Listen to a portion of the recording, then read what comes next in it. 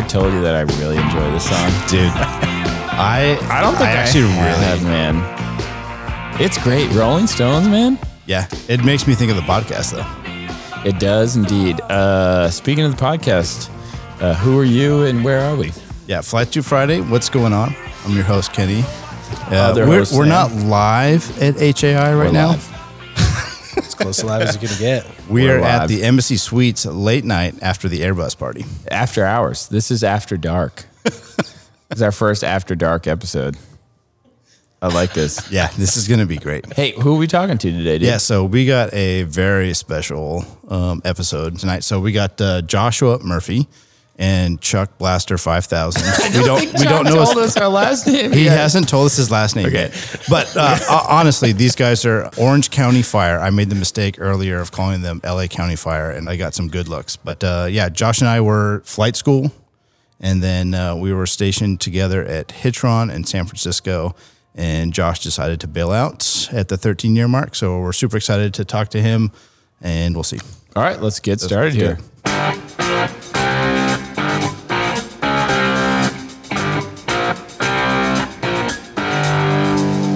All right, so let's jump into it. Josh, welcome to Flight Suit Friday. Greatly appreciate it. Happy to be here. Yeah, I feel like we've talked about this for 18 months or so, having you on. Wait, why didn't you say welcome to Chuck Blaster 5000? Well, we haven't gotten to him yet. Yeah, but he's sitting right here. Actually, Chuck, what's your last name? Chuck Hawkins. Chuck Hawkins.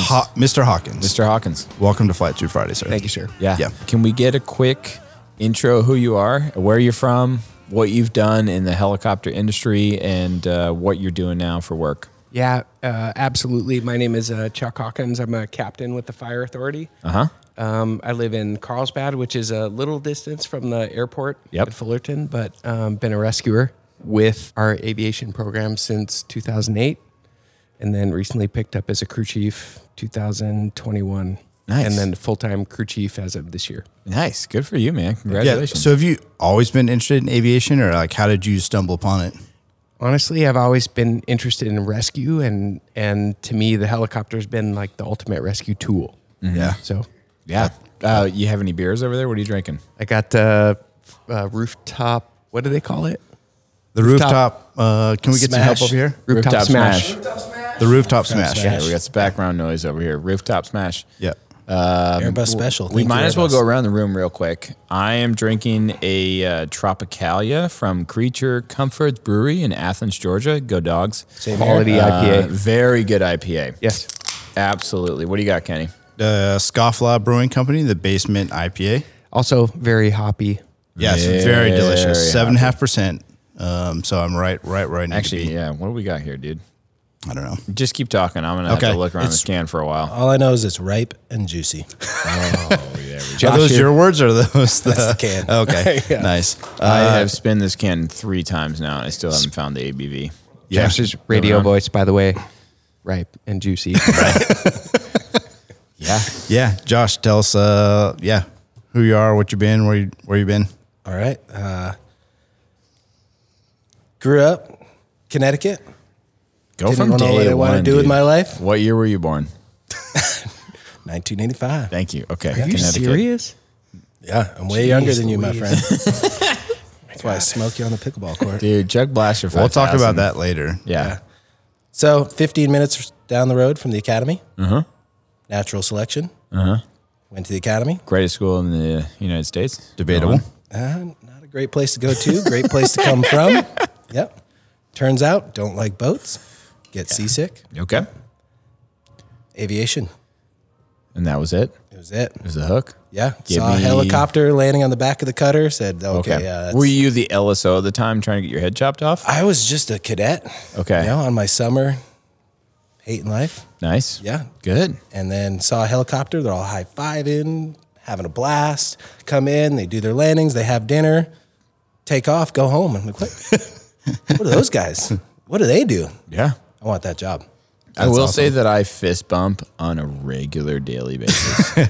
All right, sorry, continue. Yeah. Totally pumped. Yeah. So finished the academy, direct to flight school.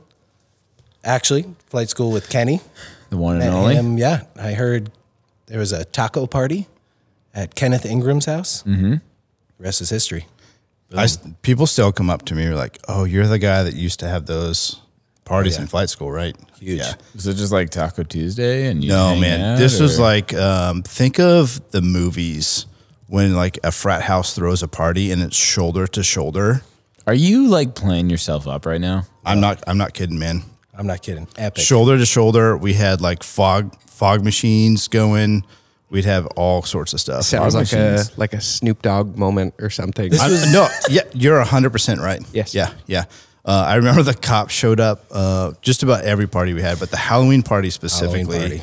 I just remember like I was sitting in the corner smoking a cigar in like this dark corner, and someone's like, "Hey, the cops are here," and so I just go up, and the cops are like, "Dude, this is one of the biggest parties I've ever seen in Milton, because Florida. it's in Milton. It's in Milton, Florida." And I was like, "Thank you, sir." He's like, "Hey, there's some people like parked on neighbors' grasses and stuff," and you're like, "Okay." Is this your profile picture, mullet with a cigar? Yeah. Okay. Yeah. All right. Sorry. All right, we're gonna keep moving on. Yeah. Let's continue, please. That's when I met Kenneth here. Just Amazing flight school experience. Okay. Los Angeles. Flight school was a time in my life, I think. Really, like, Yeah. if there's a high point in my life. I love flight school. Flight school. We got to continue. Yes, Yeah. we got to keep going. All right, so moving on. Los Angeles. Okay. Best air station. No longer exists. Yep. Hitron Jacksonville. Not the best air station, Okay, but the most memorable moments of my life. Awesome. Flying a helicopter. Yeah. Love that. San Francisco. Awesome, because it has Point Magoo. Yeah. Which is just total man camp. Awesome. And then got out. So that was 13 years, separated, and then got a job. Incredible, Orange County Fire. So now I'm a fire pilot for Orange County. For how many years? 2.5 years now. 2.5 years. And you're a Coast Guard reservist.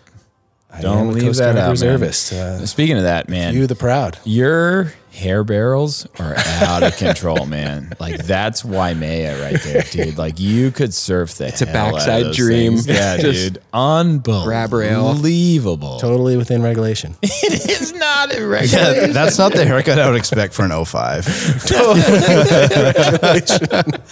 Oh, man. What would you say, like, your favorite? Do you have, like, a memorable SAR case or something that happened in the Coast Guard? You're like, oh, man, this is awesome. You know, it's a specific like moment in the Coast Guard. There's no like specific moment. Los Angeles, though, I remember like coming to work, walking into the rescue swimmer shop, Kevin Peach, biggest smile on his face. Like the rescue swimmer shop is the place to be. If you're a young pilot and you don't hang out in the rescue swimmer shop, you're doing something wrong. Yeah. Because those guys just got They're it always right. having Their fun. vibe is right on. Yeah. So like I just remember loving every day Yeah. of that. We were talking about that earlier today of just like how the swimmer community is so tight and small, and swimmers will not see each other for 22 years and walks past someone and be like, I know you.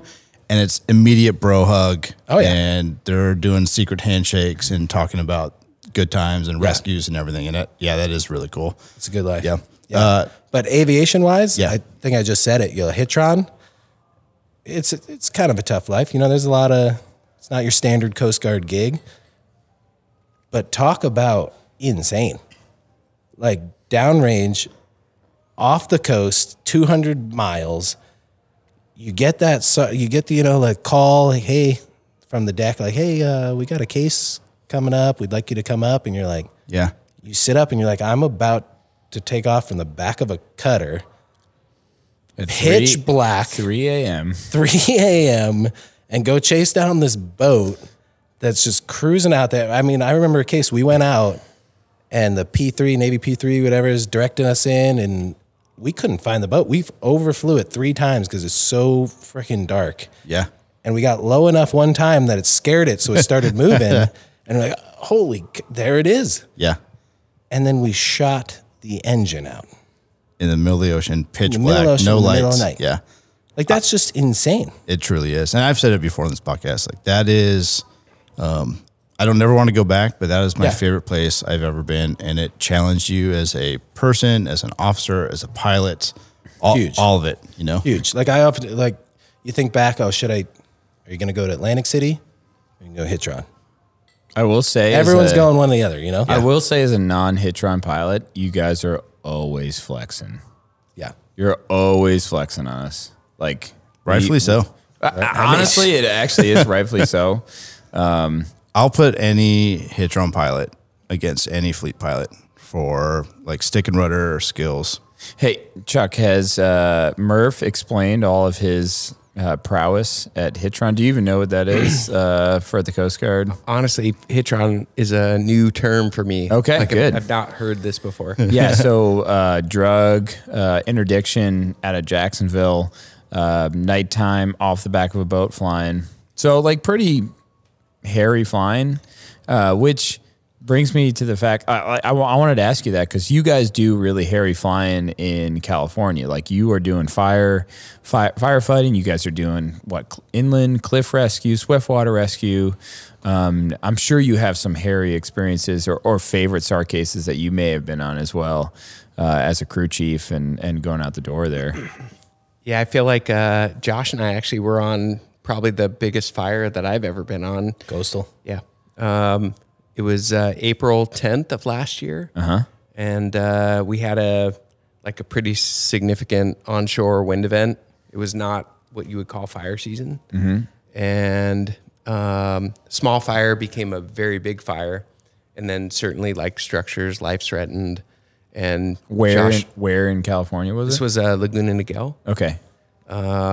So that one, I know it's not a search and rescue event, but it's one of those ones that Josh and I were on together where like it really took some pretty significant crew coordination, like from my perspective, and certainly like some I would say like just tough flying conditions for you. Yeah. With the wind and the topography and all that stuff, where the fire was going, we like couldn't work down into certain spots. Yeah. And then with the wind, what we were dropping was or was not effective, So Coast Guard, you over torque, you overspeed, game over. You going home?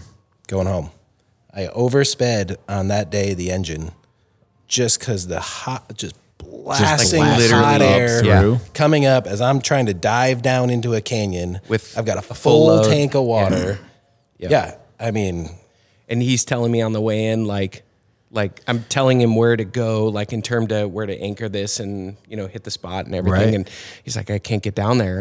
And so as we try and work our way down, we're getting wind gusts off the nose and it's spiking, our, like your torques, everything. So everything's going up. We had a overspeed, and I think that's what you call it, right? Like an overspeed. And so, we have mechanics on the way in, and we got to stop and fuel, and it was one of those things that grounded us for a second. Like, we're pulling hums, like bringing out the laptop, figuring out like how much of an overspeed, are we good to go? You're good. Yep. Get back in there. Get back in the fight for sure. Wow. Are you releasing everything in the back? Like, is that? We unload what we can for sure, crew-wise and equipment-wise, but... You're talking about water? Or? Yeah, like water, yeah. Like are you directing? Are you releasing? Like how does it's I know coordinated. About it's definitely coordinated. Okay. Like we can do split drops or we can do like a salvo where you're dropping everything in the tank, but if we're heavy, like it's the start of a fuel cycle, then, we're not going to get a ton of water, especially with the size tank that we have. So So it's definitely a coordinated effort between the pilot and the crew chief. What you're asking, I press the button. You press the button. I press the button. I also tells have a you button. Where to go. Yeah. But I have a button too. Okay. Yeah.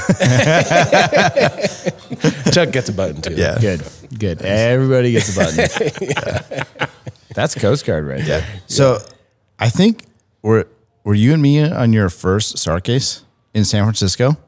Because I think we had a case where it was a vertical surface, close to vertical surface off of Alcatraz Island. You remember that? Yeah. Did you never have a live hoist until That San was my Francisco? first live hoist. That's right. Yeah. It was super awesome. I mean, On Alcatraz? it was on Alcatraz. It was like, hey, there's a PIW off Alcatraz. And so we get out there and there's this little boat that's like literally shattered in pieces. There's just like fiberglass and pieces of wood everywhere. and we're looking, the small boat's there, and you're like, oh, there's the guy, and he's clinging to the rocks at the base of Alcatraz. Wow. And it was like, all right, let's do it. And I remember that I didn't know it, but after we got back, you're like, I think that might have been like my first like legitimate like live hoist. You had done like medevacs and other stuff, but Yeah, I've been a co-pilot on hoist. He was right at the base. Turns out, it's my neighbor. The guy we forgot hoisted. about that shit. Oh my gosh, dude. His child went to my kids' preschool. Our kids went to preschool together in a 5-kid preschool. The other thing that I thought was funny about that is we were over 9,200 pounds. And so, yeah, we were like, okay, well, this guy's literally at the base of this, island with crashing waves underneath. We're going to hoist above 9,200 pounds, which is like our operational limit. Yeah. And so we do that. We come back. There was like 20 knots of wind. Torque was fine. And so I tell the watch captain, like, hey, just so you know, we hoisted over 9,200 pounds. So he's like, oh, you over torqued? Nope. Didn't even come close to over torquing. He's like, oh, so what are you telling me? I'm like, I'm telling you we hoisted above 9,200 pounds. Like, let me point to you. And it blew his mind. Didn't matter. Didn't matter. Yeah. Look, the 65 has been hoisting overweight, overpower for 30 years. So the 65 is the reason I got a job with Orange County Fire. Do tell. Hands down. Explain. Do tell. So what people don't know is that if you're a 60 pilot, Garbage. you don't really have to be a good pilot. Yeah, they're terrible. The helicopter does all the work. They're gross. Yeah. Sorry, continue. So we fly 412s in Orange County Fire. It's Type 2 aircraft. Is a very torque limited. Bell 412. Thank you. Jeez. Dude, I know no aircraft outside the 65 and the 60, which is not great. But I am in your department. The only aircraft I know is the one I'm flying. You agreed. Yeah. Okay. There's so much space up here, Okay, Bell 412. Yeah. Bell 412. Power Type 2 limited. aircraft, very power limited, very touchy, like torque spikes all over the place. I don't pull collective without looking at my torque gauge. Yeah. And that was important. And the chief pilot actually told me, he's like, yeah, we don't look in our agency for 60 pilots. We look for pilots who can fly a 412. Wow. Yeah. So you guys have 412s and 60s then? We just bought 2 Firehawks. Delivery in October is the goal from United Rotorcraft. Pretty pumped. What does that mean? Well, what does that mean to you, Chuck, as a flying out that in the back? Is that a better equipped aircraft for you guys? I feel like we'll have our challenges, with going from Type 2 to Type 1. Yeah.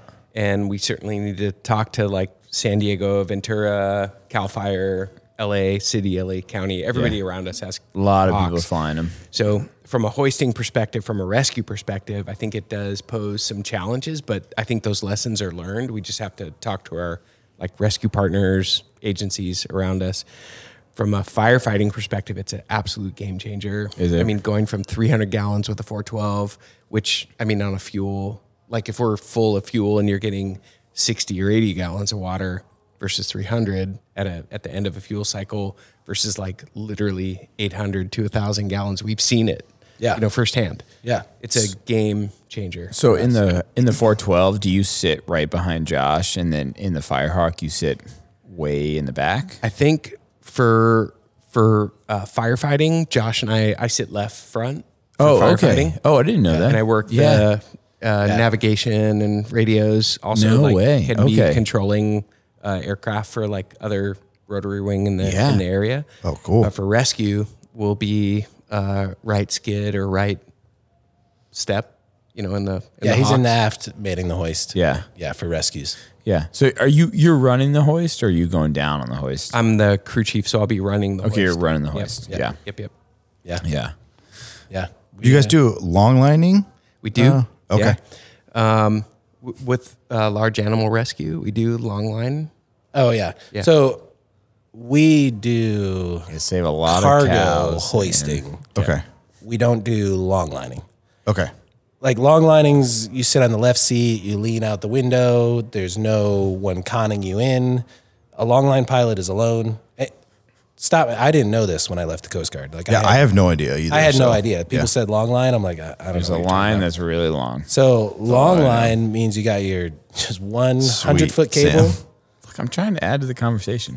Let Murph continue. Let me tell you. Yeah. I learned this. Yeah.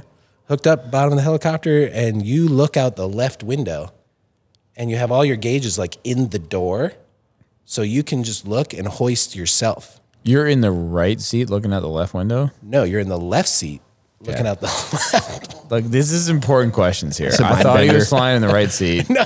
And he's lying all the way across. Who sits in the left seat in a single pilot helicopter? Longliners. Why? This is what I'm telling you. Why? Because ab strength. Ab Are you strength. talking about these? Like your abs? left Yeah. ab is stronger than your right So ab? where's your collective? On your left side, right?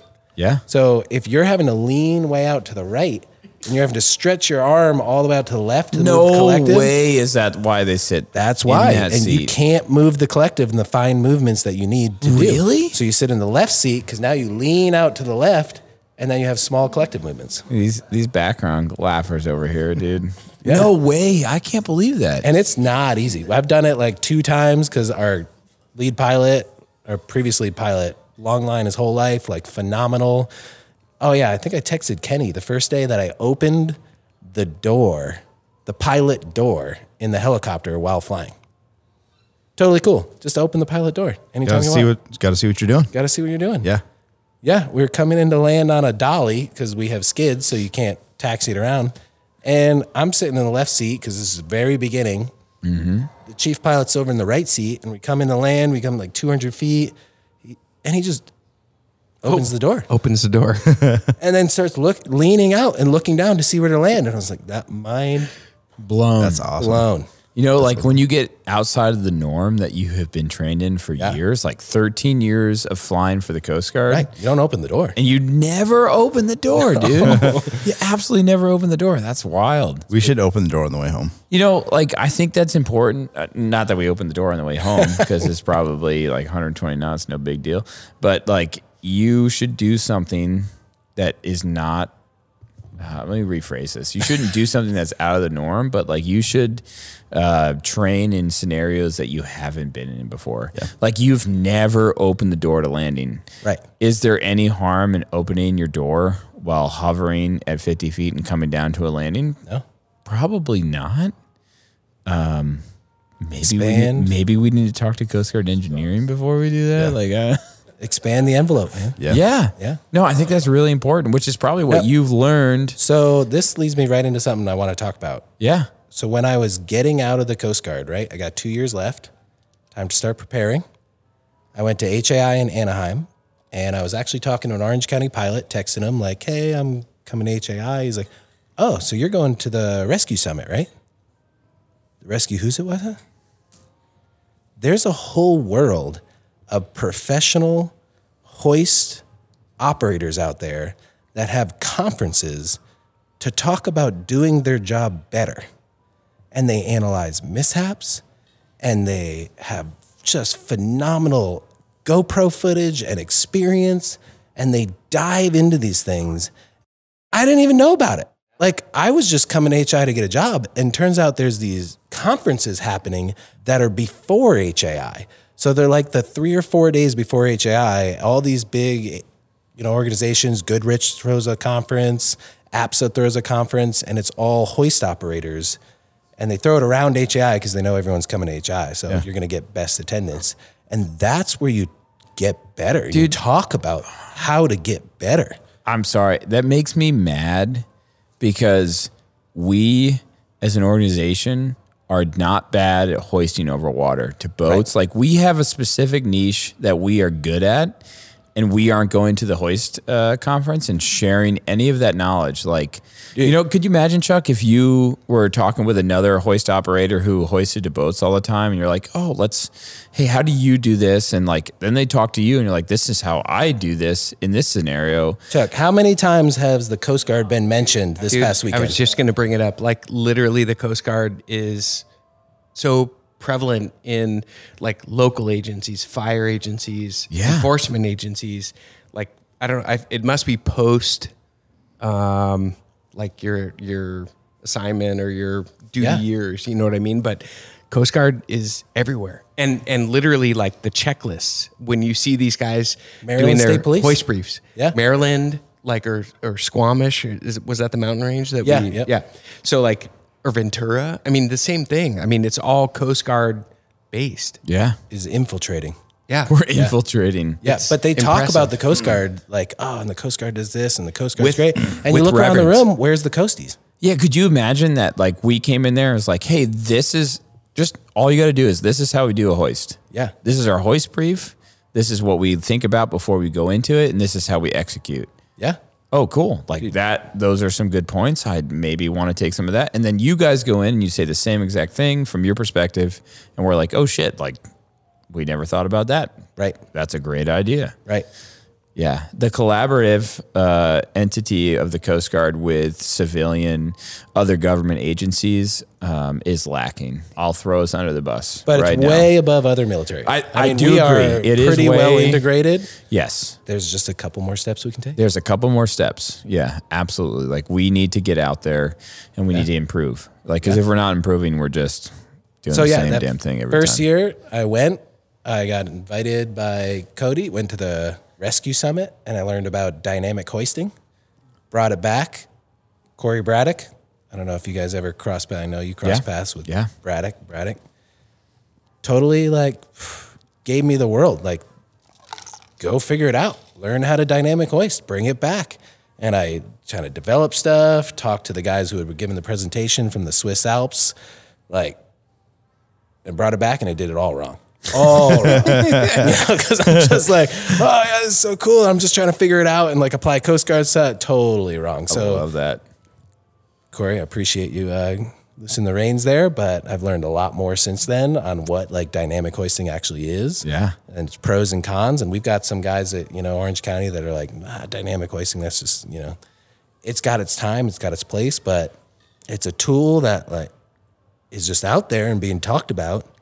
But we're not talking about it. Dude, in any power limited aircraft, like your 412, the 65, like that is the way to do it. Right. Yeah. And minimize your time that you are in a critical state of flight where you, if you have an engine failure, could maybe not fly out. misconception. You think that's what it's about. So Kareem. The time element. Yeah, Kareem, one of our, this guy has had 3 engine failures in flight, survived them all.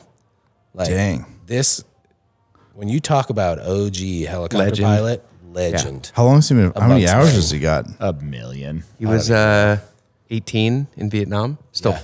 Oh, okay. Yeah, 18,000 flight hours. Yeah, and he's still consulting, still out there. He flew for Orange County. Yeah. It's not about that. Like you think it's all about this powerment. No, it's about the dynamics underneath the helicopter that prevent spin, swing. Yeah. That create all this awesome stuff for the guys down below. So it has nothing to do with the helicopter and fly out. I mean, And power. that's cool. Like it adds a little benefit, but it's not all about Okay. that. And what Kareem says is like, no, that's a load of crap. Like all my engine failures happen in transition. It's transition from flying to a hover because then you're changing the engine. Once you're in that hover, your engine's at stable state. It's good to go. It's when you pull that change out. So he's like not a big proponent of dynamic hoisting for that being the reason. No, you can use dynamic to prevent swing when you are not using a trail line or whatever, Yeah. but it's not all about that. And see, there you go. You got a Coast Guard misconception because you heard one thing one time and said, oh, this is it. Yeah. No. So that You was got my to get initial to the thought. conferences. You got to Yeah. dig deep. You got to listen to Kareems out there who have flown way more than we ever have in the Coast Guard. Yeah. Which I love that too, because like I immediately thought it was for us up front and flying out. And it is, and then I've done some of these techniques where you like pull power if you're starting to spin and you just continue that power climb. Yeah. Or you transition to forward flight, you get through ETL and that person below you stops spinning, and that About makes the guys down below. Yeah, it makes a lot more sense for yeah. everybody down below, and then makes it like Chuck, your job's easier too when somebody's not spinning underneath you the 100%. entire on the way up. Yeah. 100%. That coordination with the pilot is like essential. Oh yeah. Do you guys, I was talking to somebody about this earlier in this conference, but do you guys use the fin thing that you can put on litters or baskets or anything? We still use a tagline at this point. Yeah. And if a tagline breaks, we just depart. Okay. Yeah. Okay.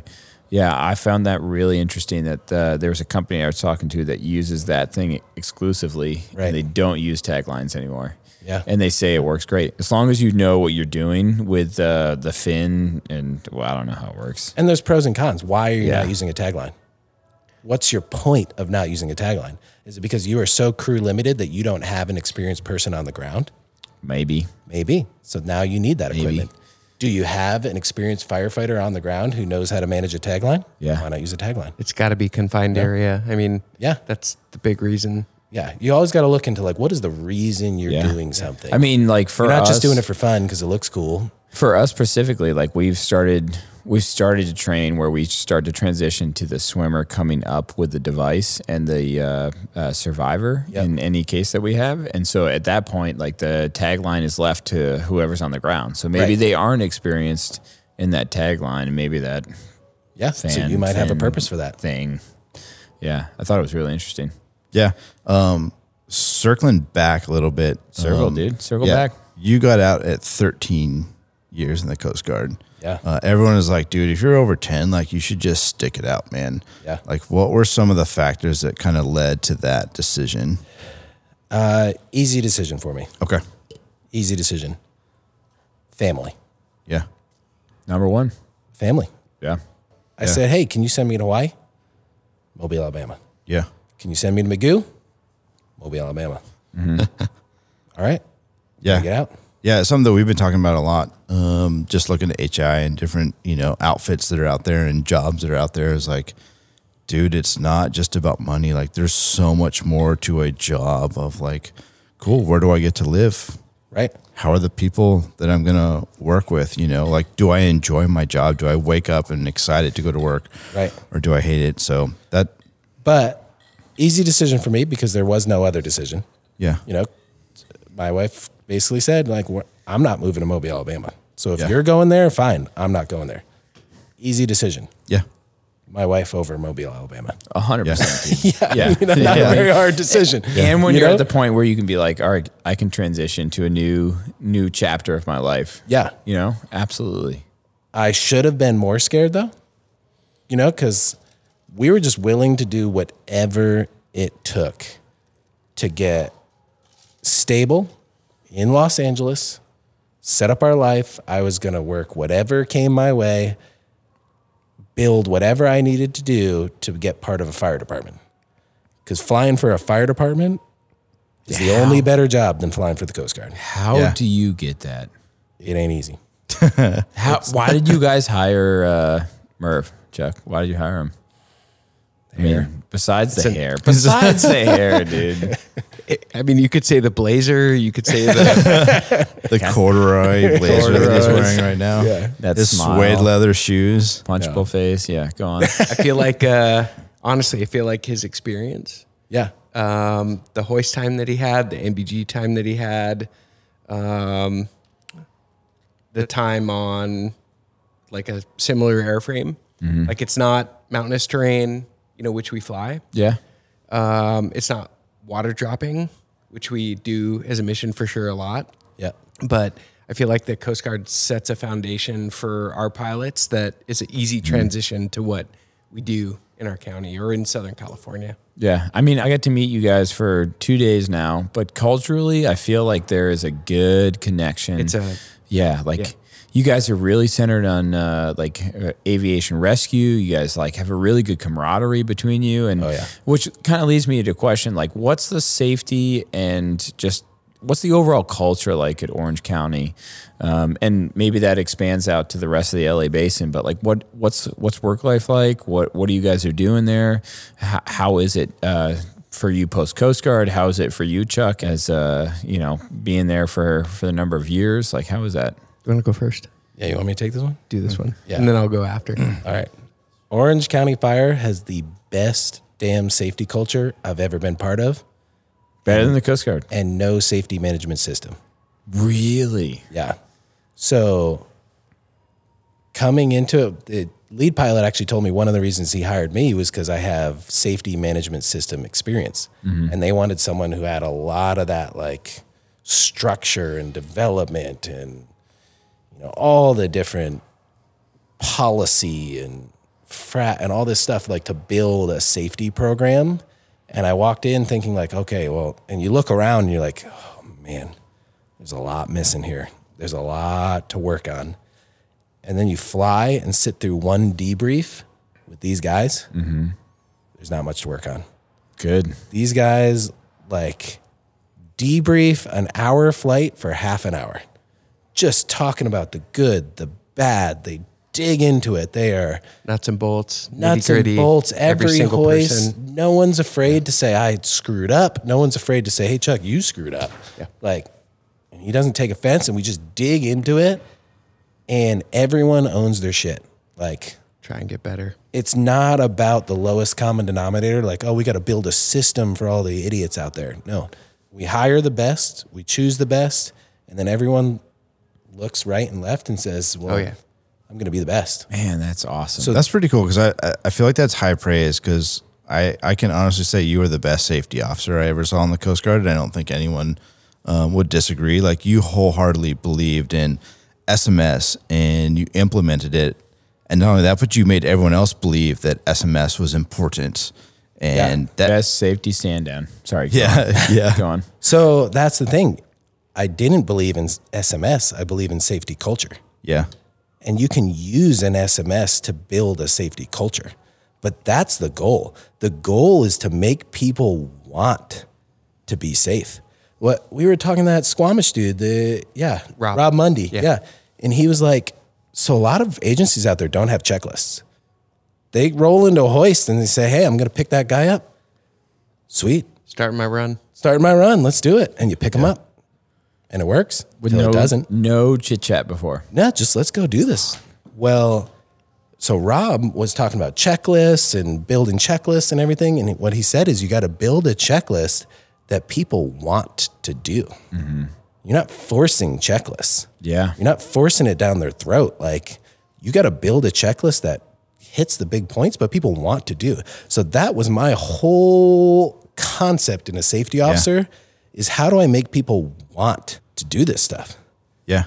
Because if they want to do it, then it'll actually get done. And squatty potties was like my best initiative. Yeah. I don't know if you remember that. So I'm saying, I don't think squatty potties has anything to do with safety culture. No. We got to continue. We need to continue on this vein. So I'm sitting at a department head meeting with, I think Tad Wilson was the XO at that point in time, Terry Kindness, just some high up people there. And I'm, when you're the safety officer in a department head meeting, you are the lowest ranking person. And then you bring up squatty potties. And I'm like, that like a bumper dumper? Or everybody needs to take a better poop. Yeah. And like, EO's like, oh, I want to buy $15,000 worth of this. And I want to buy, okay, safety. What budget items do you have? I'd like to buy $60 of squatty potties. Where are you going with squatty potties? So we started an anonymous reporting, a hazard reporting system. Like, hey, come to me, tell me what you need. What do you need to make this place better, safer, awesome? And one of the rescue swimmers said, I want a safer poop. I want to clear my colon. No, buy us squatty potties. And I said, I looked to my, ground safety and I was like, we're buying squatty potties. Do I give a shit about squatty potties? No. But if someone submits a hazard report asking for something and it only costs me $60 to give it to them, why not? Yeah, why not? You built safety culture. And then I put safety stickers on the squatty potty. So while you're in there, you're looking at safety stickers saying, safety got me these. Yeah. Safety, I never used the squatty potty. I always use the squatty potty. I don't need the squatty potty. Always used it, dude. Dude, hazard Have you ever reports. used the squatty potty, Chuck? Highly recommend. See, this is just like classic Murph stuff. You're like, what the heck? What happened? Hazard reports went through the roof. We found about things we didn't know about, and we changed. Like right then, they said safety gives a shit about me. Yeah. That guy cares about making this place better. Yeah. Maybe I should care about making this place better. Yeah. No, That's it. It's about culture. It's not about yeah. safety We talked management about it in system. our last episode a little bit of like, you can have all the policy in the world, Yeah. but if you don't breed the culture that makes people want to follow any of it, it's completely useless. Just throw it in the trash, right? Yeah. Yeah. I don't know that squatty potties is necessarily. No, that's a metaphor, Okay. dude. Squatty potties are a metaphor, dude. You got to embrace it. I remember you and I talking about this of like what does the average person see of safety? And it's like, cool, they need their CRM refresher every year. And there's a couple other things. Like if every time they show up to get that, you're like, oh, we're too busy. They're like, oh, safety doesn't care. Safety doesn't do anything. Yeah. You make time to make that CRM refresher and available. I remember that. Drop everything. Yep. Yeah. And make it happen. Yeah. That's cool. Man, squatty potties. I'm totally squatty potty. flabbergasted right here, dude. Yeah. Just deep dive off the rail. Yeah. Hey, did the Coast Guard set you up for what you're doing now? Hold on. Before we go into that, Okay. I want to talk just like briefly, like Orange County missions, what you guys do, what kind of shifts you run on. Cooler question. Thank you. Then I have Very much cooler a question. follow-up question on that one, but we'll start with that. I'll be silent over here. Go on. All right. So we staff 2 helicopters a day, 1 through the night. It's fire and rescue. We staff that with a pilot, a crew chief, and a rescue medic. So anything that comes, we're dispatching. Then we've got a second helicopter that is only daytime staffed. So that is our fire helicopter. It just has your pilot and your crew chief. So no rescuer. If we had like a second rescue somehow in Orange County, we could go pick up some tech truck guys and we could execute the rescue. Okay. But it's primarily just fire. Gotcha. So if you're on the rescue shift, it's A, B, C. There's 3 shifts, 48, 96. You're 2 days on. So you come in the air station at 8 a.m. and you leave 2 days later at 8 a.m. and then you're off for 4 days. Terrible schedule. Terrible schedule, dude. So I've actually only been on that shift for about 2 weeks, and I felt like I've had 2 vacations already. Yeah. It's insane. Your 4 days just, Unbelievable. it's incredible. Okay. So we Yeah. got the rescue. Chuck Blaster 5000. That's the shift that you're on. Yeah, I'm on the rescue shift, which is the 24 hours. Yep. Okay. Yeah, I'm on A shift. But Chuck and I Josh did. now on C Yeah. shift. There's only one Chuck Blaster 5000 on the A shift. But Chuck and I did share the fire ship for a while. Oh, yeah. Which is 4 10-hour shifts. And I can go into all the crazy ways you do 4 10 hours, but you're basically like every other weekend, then Wednesday, Thursday. It's weird. You're doing 4 10-hour shifts. And that, like in the aviation community, that's actually pretty good. Like you look around and that's kind of the average. 410s. 4 10s or 7 12s. So you do like 7 days on, 7 days off. And I'm not going to, it was a little rougher than I was ready for. Yeah. I think Yeah. it's it's just one of those shifts. It's just one of those shifts. You do what you do. Yeah. But yeah, now I'm on the 4896 and Okay. it's dream life. As good as it gets. Nice. Yeah. I don't know. We've been, looking at HAI jobs and stuff, and, doing 7 days, 12-hour shifts is brutal. Yeah. And yes, you get 7 days off, but the amount of time that you're actually working over a year is more than doing your 8 to 4, 8 to 5, Monday through Friday or whatever it is. It's interesting. I mean, yeah, the 7 days on, 7 days off it's a lot. And it's more. So when you're, ensign, well, you're not even an ensign when you start flying, JG, lieutenant, Yeah. like you're working more than 10 hours a day. You are you? studying, flying. Well, I was. Okay. You are doing your job, but by the time you're in 04, your schedule's pretty flexible. Yes. It's pretty lax. Like you come in when you need to come in, you get your job done when you need to get done. You stand your 3-4 duties a month. Water buffalo. Like life is pretty good. Yeah. The 7 on, 7 off is going to be like one of the hardest things, not hardest, but it was just interesting. Like I had to be there at 8 a.m. No one else is staffing that helicopter at 8 a.m. There's no chief running the division to come in and do all the 8 a.m. stuff so I can come in at 9 a.m. I had to be there at 8 a.m. and I wasn't allowed to leave till 6 p.m. Dude, 8 a.m. is so hard if you're in the military too, man. I totally understand everything you're saying, dude. I'm just saying, like, it was kind of a culture shock of like, oh no, like I am tied to a helicopter, and it is my responsibility. You have to be there. here from this time to this time, and that's not negotiable. Like, that's when I'm there, and that time means time away from my kids. Like, okay, that means I don't get to bring them to school in the morning. That means I don't get to, like, you can take time off, but you own that shift, and you got to be there. Yeah. And that was kind of a culture shock. Totally worth it. Like, for me, totally worth it. For all the things in my life, everything lined up, I was willing to sit on that 410 shift however long it needed to be till I got the 4896. Get to the 48. Yeah. Because the 4896 is like golden. Amazing. Life is good. I've now got all the best parts of the Coast Guard and none of the worst. Man. So do you guys do all inland rescues or do you any offshore rescues when the day is nice? Like, what do you guys do? So we've talked about that. Like, do we want to go open ocean? Like, and, they've kind of asked me, like, what do you think? We don't really do open ocean. Like, shit hits the fan, mass casualty. We need to get out there. We're going to do it. We're going to come out. Yeah. We're going to save lives in the middle of the day, not, low IFR at night. We're not going to do that. God, no, that's Do terrible. you guys have weathermen? We basically follow your general FAA weathermen. Okay. And it's total pilot discretion. This is what I'm talking about. No safety management system. There's no like specific. Yeah. Just own your shit. Yeah. Be a good pilot. Do you see wide the best part about Orange County is no one questions. Okay, that was gonna be what I asked. It was like that is the, you might have a crew chief who's like, I've been doing this for 20 years. Like, hey man, why are we not flying? You're like, oh, weather looks bad.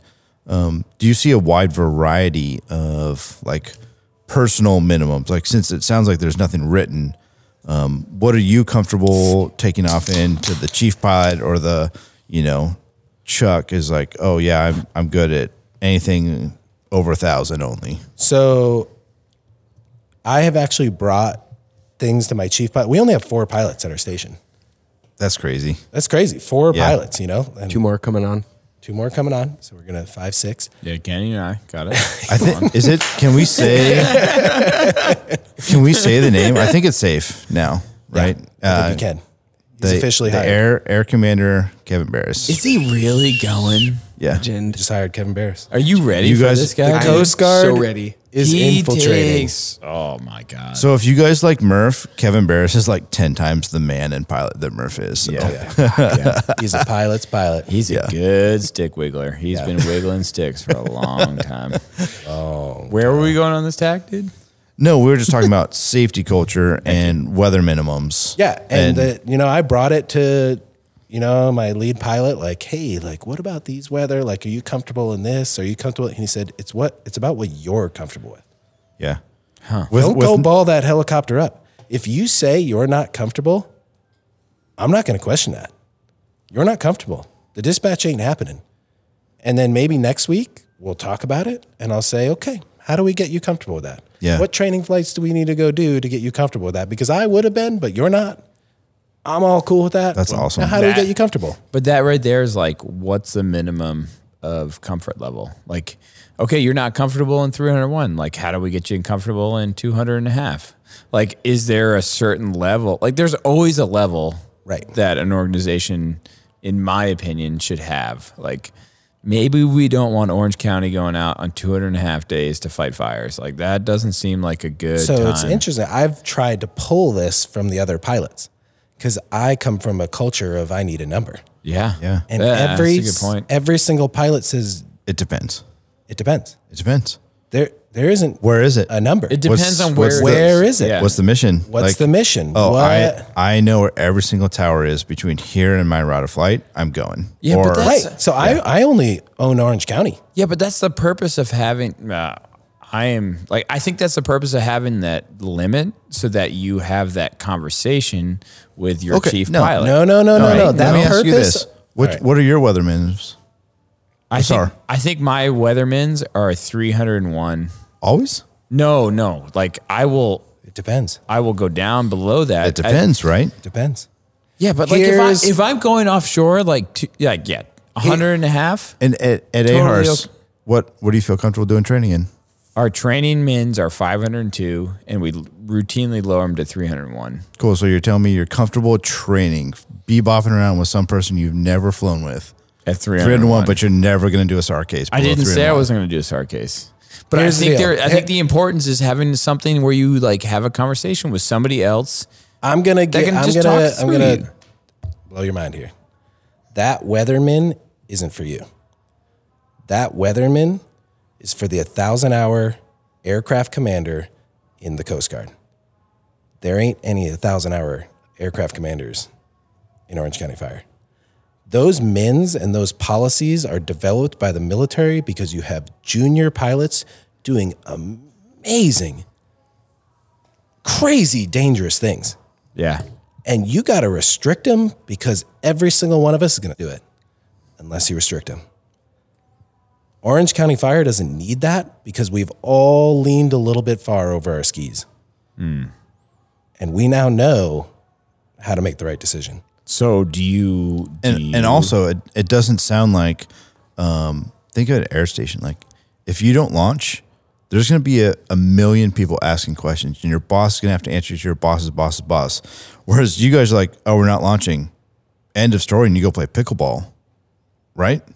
I mean, speaking of that, you guys play a lot of pickleball, right? Yeah, so actually, Chuck and I Semi-pro. talked about this at great length.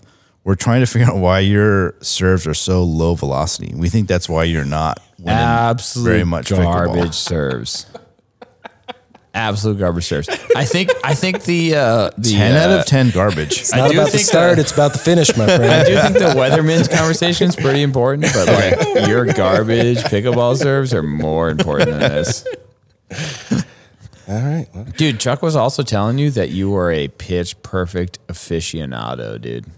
oh, man. Favorite movie of all time. Chuck, you got to say Pitch something Perfect. here, dude. You can't just laugh in the chair over there, dude. Don't want to ruin the surprise, Chuck.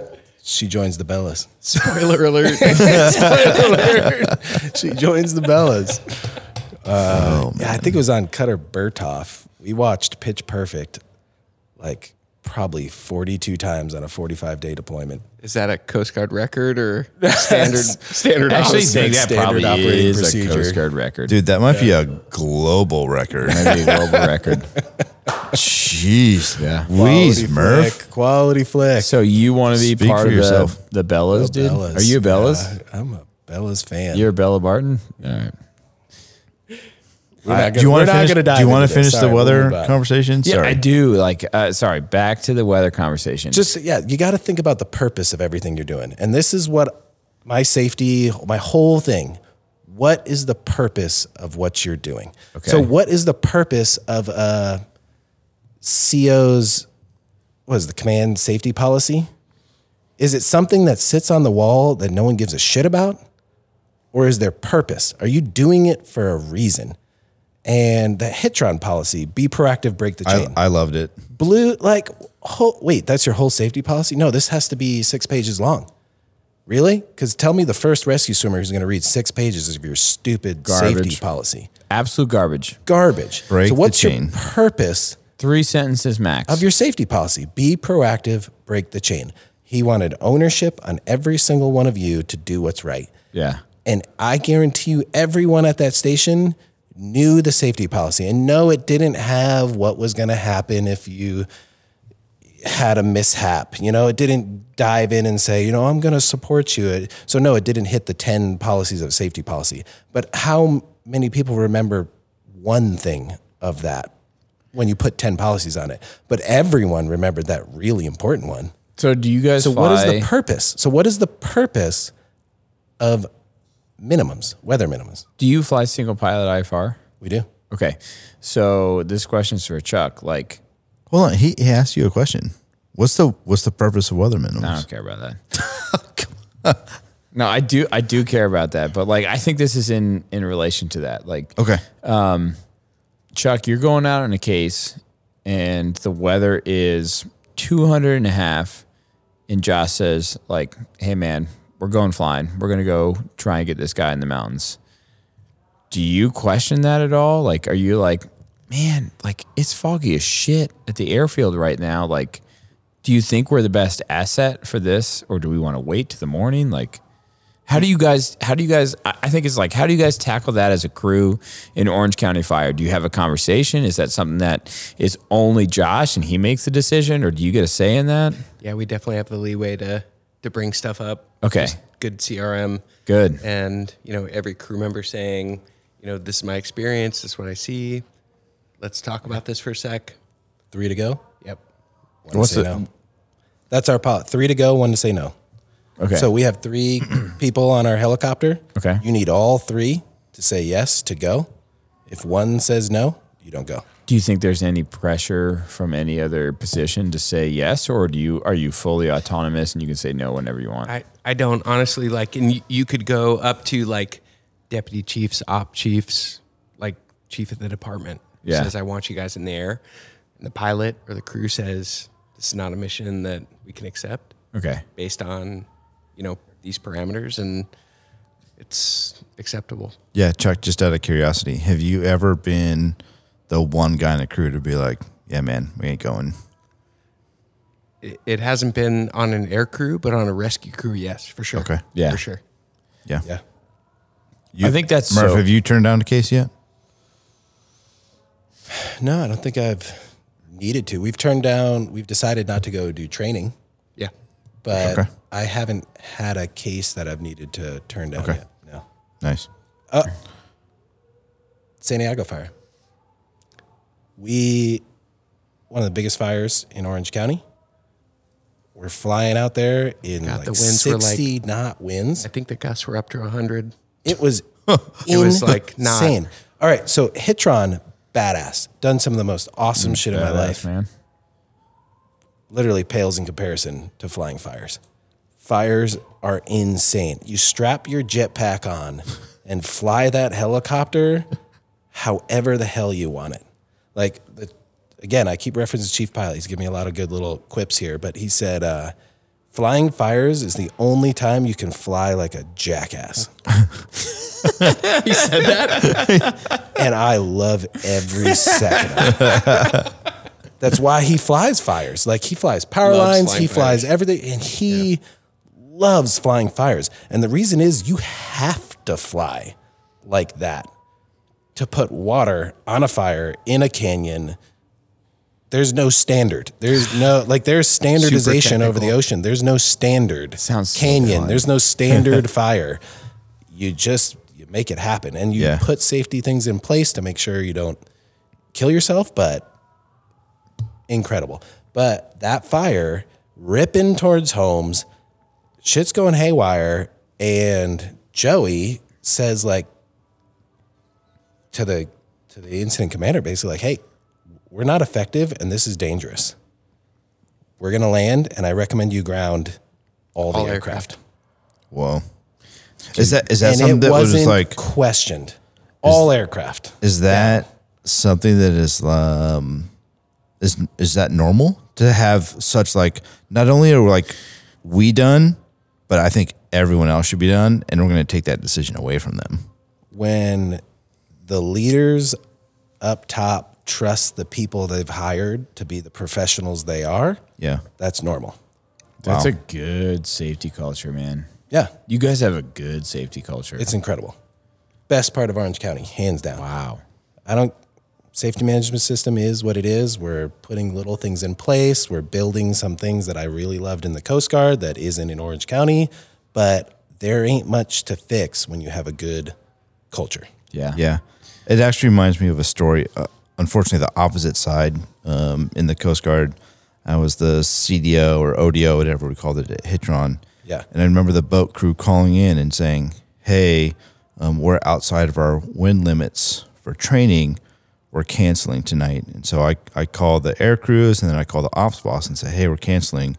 Dude, and they started questioning, like, well, what are the winds? Well, that's not what's compared to what's written. And you're like, dude, if you start questioning the people that come out and say, this is beyond our limits, whether it's personal, the boat, the written policy, Right. dude, you're in dangerous territory. You're in very dangerous territory. So, but yeah. I think that's a phenomenal point. I want to highlight that again. Like, you got to listen to the people who are actually there and who are saying, like, this is what's happening.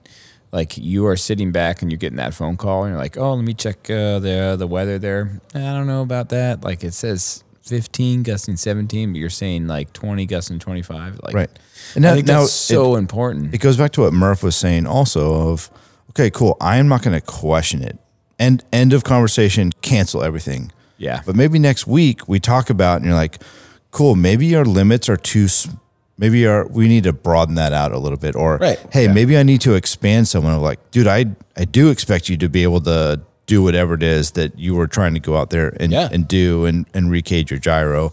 And that requires tact. And because you got to be very careful about how you approach that person and how you communicate. Like, man, I want you to be able to do that. I want you to be comfortable and understand your limits as a person, as an aircraft, and within, the umbrella of that organization. But yeah. So, I mean, maybe this doesn't apply to you guys, but like, have you had an oh shit moment in your career flying for Orange County? And if you have you shared that with like your other coworkers? Chuck, have you had anything like that before? Like, have you had any like, this wasn't a great flying experience before? I feel like, honestly, like one that comes to mind is with like unmanned aircraft, like drones. Oh, yeah. And so, we have a lot of like urban and suburban or, kind of unincorporated area in Orange County. Mm-hmm. We happen to be in Laguna, like not in our jurisdiction, but helping like a neighboring fire department with a rescue. A SAR mission, and we had we were in the middle of a hoist cycle, and somebody saw a drone. So I'm on the skid, pilot was Cody, and we had a rescuer 50 feet below the helicopter. Mm-hmm. And on the radio, you hear you got a drone above the helicopter, drone above the tail rotor, and I have no visual. The pilot obviously has no visual. And so it was definitely a little pucker factor. Like, okay, are we done? Like, it was kind of I would say a tactical pause for lack of a better word, and talk to the pilot. Like, okay, what's our plan? I'm going to descend and try and create some separation. And so let's get this guy on the ground. We'll back out once we get him on the ground and then figure out what we can do to mitigate the drone hazard. So at night, low illumination and no visual it was super hairy, especially for me on the skid. Yeah. With a live load under the helicopter. Yeah. In terrain. So man. Luckily we were able to, get him on the ground and kind of back out of the area. We have a police agency in our jurisdiction that has capabilities for like locating drone operators. Yeah. And so we get on the horn with them, figure out, okay, let's mitigate this hazard before we go in.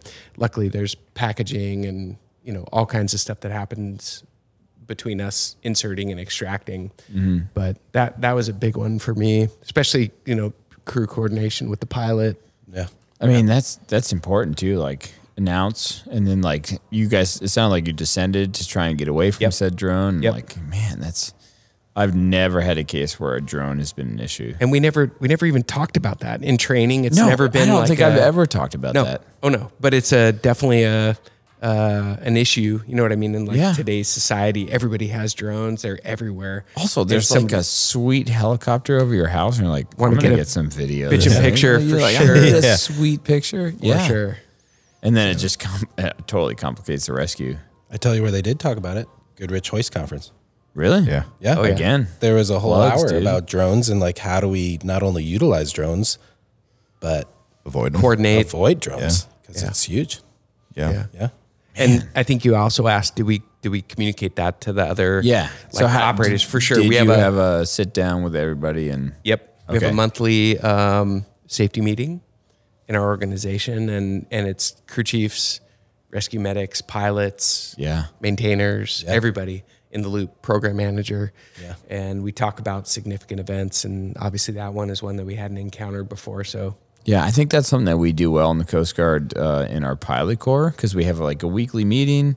Everybody gets together, tells their stories, like this is what I did well, this is what I didn't do so well. But I don't think that we bridge the gap as well with our backseaters. That's so fun. In my interview for Orange County Fire, a crew chief sits on the interview. Yeah. And they asked me like, oh, what do you do for safety training and, your safety program? And I talked about, one of the things I talked about was our weekly pilot meetings and how we talk about what happened that past week, cases, what we could have done better. And I went into all this stuff, best freaking answer of my life, right? And the crew chief goes, well, what do you do with your crew chiefs? Yeah. An annual safety stand down. And it was like, yeah, maybe we need to do that. Yeah. I think there's so much value in not only like having more of a brief when you're just rinsing the engines in the 5 minutes that you're going to shut down, but like maybe pull the hoist camera footage. Like, look at what you just did for the last 30 minutes. We pull the hoist camera footage after every single flight. Do you really? But it doesn't take half a fucking hour to pull the hoist camera footage. You better. It takes 30 seconds. Preach. Yeah. Yeah. So- it's easier to review at that point too. Yeah, so get on. Like, I remember not pulling hoist camera footage because it was like, well, we don't have a half hour to figure out this Coast Guard antiquated hoist cam download footage software. So let's just talk about it. Takes us 30 seconds. Yeah. That's incredible. Yeah. I think there's so much value to bring people back in and see that from every perspective. Yeah. Yeah. Murph, I know you've got a kiss the ground moment when you're done, because I remember you calling me. Yeah, do you have shortly that after text? it, dude? I think I texted you. Oh man, I almost died tonight. yeah. Yeah. What happened, dude? So I'm hats trained, No I've big done a deal. lot of, Basically an expert. done a lot of like BG. reading books and watching videos about brownout. I know how this shit works, right? Well, we're out on a training flight. Me and the chief pilot teaching me how to fly in the mountains, teaching me how to handle different, like this is how we get into confined areas. This is how we do pinnacle landings. This is how you actually get your helicopter on the ground in the mountains, right? Mm-hmm. And we're coming in. We're at like 5,500 feet, San Diego Peak, like kind of like this little ridge line, and there's kind of bushes, trees around it. And I'm coming into land, and the brownout starts building, right? And I'm like, all good. I've read about this. Just look at the rock. As long as I can look at that rock and have a focus point, I'm good to go. Just look at the rock, keep going. Look at the rock, keep going. That's what they taught me, right? So I come down and I get to like 3 feet, and I'm talk to the crew chief in the back. I'm like, all right, can I put it down? And he goes, no, your tail's not clear. There's bushes. Your tail's not clear. Well, what have I just now done? Now I'm sitting in a hover, not bringing it all the way to the ground, and I'm looking at the rock, and the dirt is just collecting, and the chief pilot, who has like ridiculous amount of hours, like what does he have, like 35,000 hours? I don't know. This guy's ridiculous. He's been flying since he's like 14, and he comes over the ICS, land the helicopter. Crew chief in the back, you can't land the helicopter. There's bushes in the back. Tail rotor's not clear. Jeez. Land the helicopter. There's bushes in the back. You can't. Forward three. Put the helicopter down now. Oh, and I'm like stuck here. I'm like, I can see the rock. Like, Did you say I can see the rock? So that's all I said. Like, I've got good reference. I can see the rock. And I'm like slowly, that's all I said. And I'm slowly trying to drift forward. And then the crew chief in the back says, tail's clear. You can put it down. Boom. I got to put it down. And the dust slowly starts coming down. Keep in mind, we're on 5,000 feet. There's like 2,000 foot drop off every side of us. We've only got about 5 feet of landing spot, bushes all around. And the dust settles and everything's silent. And I look at this 30,000 hour pilot, and his head is just back and his eyes is closed. I just saw the whole life of my family flash before my eyes. No way, dude. I was fully 100% sure I was going to die right now. Did you think you had lost your job at that point? We have a pretty good safety culture. Wow. You didn't know that at the time, though. How many flights into your No, this is quote job? This is like a month before my check ride. Like this is almost at the end. Oh. Like he's an autopilot in the left seat, which is why he probably didn't stop it earlier because things had been going well. You know, I'm almost a year in, you know, everything had been going well. We're about to do a check ride. He's not concerned at all, which one of my wake up moments with Chris Monticelli, if we ever want to talk about that. Mm-hmm. If you're an instructor. You talking about the werewolf? Yeah. I feel like I've heard that term instructor before. and you're sitting in the left seat and you're starting to get comfortable because your student is good. We're inches from killing a rescue swimmer. If you're an instructor, always pay attention all the way to the end. On the 87, Shelly? Yeah. Oh, Yeah. When we almost killed that rescue. That was close. Slingshotted him. Yeah. So, you know, all the instructors out there pay attention to the whole time. But yeah, and he's just sitting there and I'm like, I could see the rock. Let's go home. Oh, Okay. Do you guys talk at all? And the rest we of the flight home? flew the whole flight home in silence. We landed and he said, why didn't you wave off? Like why, when that was developing, didn't you decide not to land there and wave off? Well, all the books I've read, when you're doing a, you know, brownout landing and you've got a rock and you've picked an object, just go all the way down to the rock.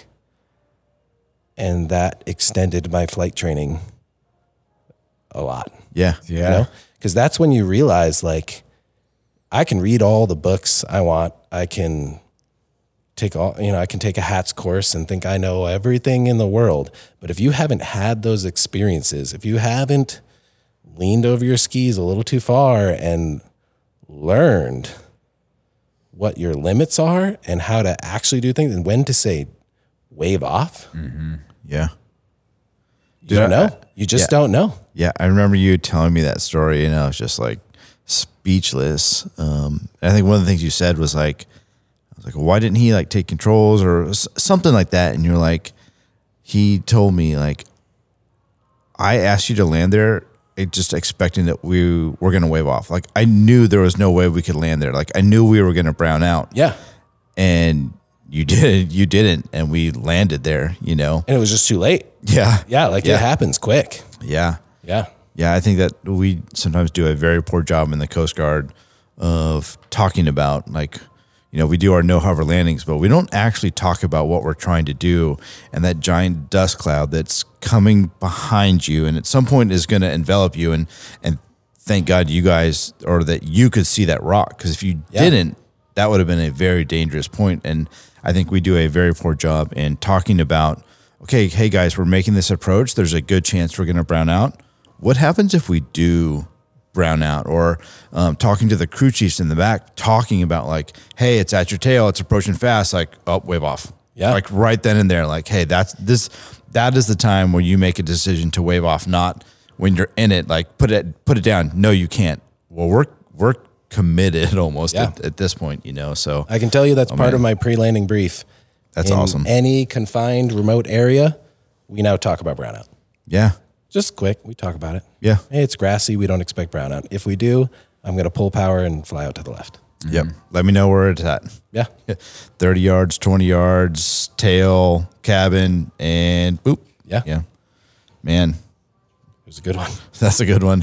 I also remember you saying, you know, like him, you know, as you were going through training, saying like, yeah, we're going to spend a little more time in like the training world of that. And then also when you got to like the hoisting part, it was like, oh, I don't need to do anymore. Like your Coast Guard experience has gotten you to the point where you're like, I'm not worried about you hoisting. We're going to do a little more mountain time, confined area, Yeah. landing and stuff. Is there anything else on that note of What did the Coast Guard prepare you for, and what were some of the other areas that you felt like you were weak in? So the Coast Guard prepared me how to be a professional. And that is something that is surprisingly lacking in the industry, is how to be a professional. Yeah. Honestly, can't be understated. It can't be understated. Yep. I showed up to an interview ready. I had reviewed, I had ran through my SAR boards, my check rides, my everything. I had prepared as if I was going to do my aircraft commander check ride. And I just felt, and boom, like, wow, that's how you do an interview. And I put together my packet and it's professional. And then we go on a check ride or my initial flight and I'm briefing everything. I'm talking everything. I'm explaining everything. I'm telling what my mind is. I'm integrating the crew. I'm full, like CRM, the Coast Guard CRM, just leagues beyond a lot of different departments. Not the agencies. Southern California agencies are phenomenal. We're right there with the Coast Guard, but there's a lot that aren't like that. So just you see that on the flight. And then we've done, we've taken a lot of guys on for trying to hire a new pilot. So I've actually sat in a couple flights and I've been surprised. I'm like, wow, the Coast Guard's doing a good job. Like we do really teach people how to fly as a crew.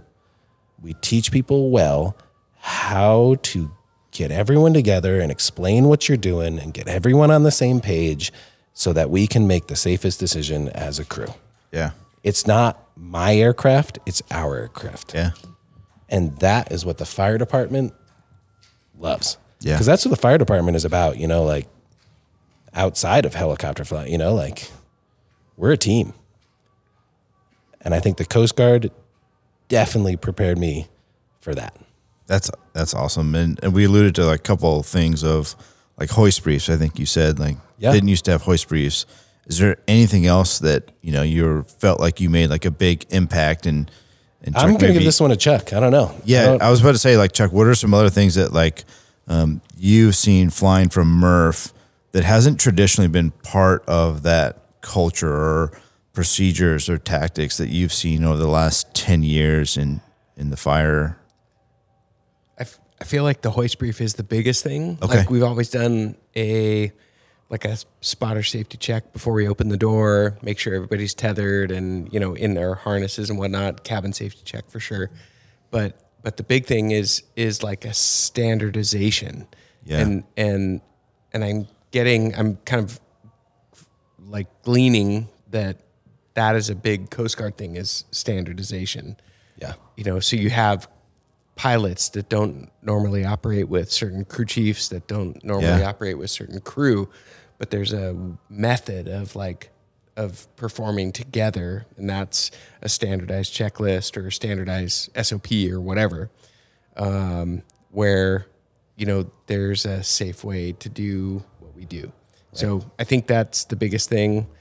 Especially the hoist brief where you talk about, this is our intended operation. This is our intended, we're going to shoot for this height.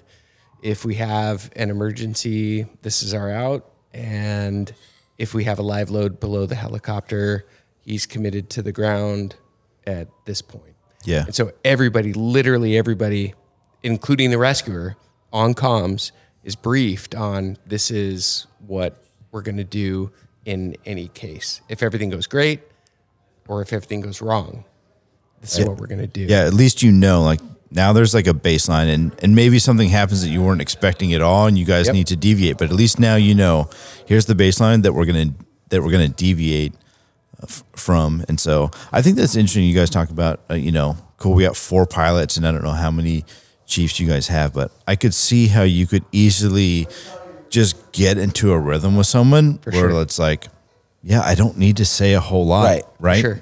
But we challenge those guys to give what our policy says or to give what's standard with the other pilots, or the other crew chiefs. If it doesn't happen, we say, okay, let's talk about this real quick, or what's your hoist brief? Do you have a hoist brief? And at that point, I feel like whoever, is flying knows that the expectation is we talk about those potential emergency procedures or what we're shooting for an altitude or, But that goes back to what's the purpose, like what is the purpose of this hoist brief? Right. Before me, 3 pilots, 3 crew chiefs, your standard shift, you're always flying with the same people, Vietnam Air pilots who have been flying for their whole life. They didn't need a hoist brief because they already knew what they were doing. The crew behind them already knew what they were doing. Yeah. They live together, eat together, fly together with the same person every day. They don't need to talk about things. But we are now a growing agency who is hiring more pilots, more crew chiefs, more shifts, more integration. And now you're starting to need A little bit of standardization. Yeah. Because we're growing. Yep. So I'm not saying in any way that Orange County was faltering by not having that hoist brief before me. And that's the reason the chief pilot said, hey, we hired you because we're growing. Yeah.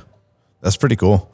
Yeah. And the Coast Guard is good at standardization. We're good at CRM. We're good at being a crew, even though we're a very large agency culturally compared to Orange County Fire. Yeah. You're probably the perfect person for that job to be part of that crew and grow that culture and move it to what it needs to be as you guys expand. That's awesome, man. I appreciate it. Yeah. Any last parting shots before we close out here? Anything that you wanted to talk about that you haven't had a chance to? I think that's it, man. Okay. We've heard at this conference, so many little catchphrases, little inspirational things, little ego is not your amigo. Oh my God. Yeah. I don't think I've ever heard that one. Ego is not your amigo, man. Get over yourself. Yeah. Listen to criticism, grow, own your shit. That was one thing. Do your job. Yeah. Yeah. Too many times we're looking at other people, we're looking at things. No, just do your job. Yeah. Be the professional that is standing next to you, that is standing to the left, to the right of you. And if they're not, be in front of them and do your job. We've heard all these things this weekend that just hit home, but Chuck and I, I love coming to these HII things and not for the floor, not for, the courses are great, but Chuck and I every night this week have drank beers together and talked leadership, talked challenges, talked just how to be a better dude. Yeah. Mm-hmm. How do we make our organization better? Mm-hmm. And you need that. That is amazing. And I felt in my last years of the Coast Guard, I was so focused on I got to be the best back end officer, be the best this, be the best this. I got to promote. I got to be everything. And I missed out on a lot of those things that I have been able to fully suck up with Orange County Fire because I don't have a collateral. All I do is fly helicopters. It's amazing. NBD. You're the safety guy, dude. It's not a collateral. Dude, that's a you're choice. so That is a calling. Yeah. Yeah. I cannot stress the importance of that. Get in. Just you hang hear out and talk about this stuff. Yeah, this even right now, right? You go and you listen to that stuff and you can come back after a couple of beers and be like, are we doing that? That what that person said is a really good, best practice that they do. Are we doing that?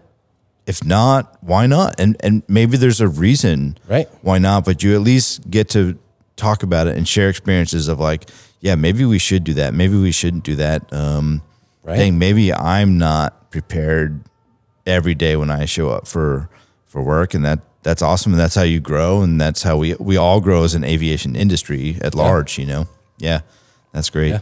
Yeah. Well, we like to end every episode with some sort of advice. It may be aviation related. It may just be general life advice that you guys have either gotten or guidelines that you like to live by. So floor is yours as far as anything that you'd like to share, whether it's a younger version of Murph or Chuck or some pilot or crew chief or some up and coming, So I can't express this enough. Being part of a fire organization, these firefighters are phenomenal. Mm-hmm. these are true leaders who care about each other and care about their job. And I have had the experience of working with some inspirational Marty. You were talking about this earlier. Oh yeah. Marty is someone you just want to be. You want to be like Marty, right? I want to be like Chuck. I want to be like Huge Chuck. compliment. I've known Chuck for 2 days. I Yeah, wanna be at like least Chuck. 72 hours we've known Chuck. Yeah. So that's my advice. Like, be that person. Like, just be that. And I'm going to turn this to Chuck because what's your advice, dude? It's funny that you asked, like we were talking about this the other night, and there was a question that was raised in one of the like working groups. You know, what does it mean to be a top performer? Or like when you're hiring people or wanting to grab people for your aviation program, you know, and you want top performers, what does that look like? How are you a top performer? What do you look for? And we talked about it last night. To me, personally, it's wanting to be held accountable. Like, I want to be held accountable by my pilot, by the rescue medic, by my other crew chiefs, other people in the unit. And also like being around people that want to be held accountable. Like, it's not just, you know, you wanting to do your best. It's everybody wanting to do their best and looking at the people next to you going, that guy's such a badass. That guy on my other side is such a badass. I got to elevate my game. Yeah. I got to, you know, study more, train more. Yeah. Like, I need to be my best every single day. That's to me what a top performer is. I feel like it's interesting that you say that because being held accountable has such a negative connotation. Yeah. Right? Like, we always think of it as like someone getting in trouble, but not elevating a game to be like, dude, I need to be better. Yeah, for sure. Hold me accountable. Yeah.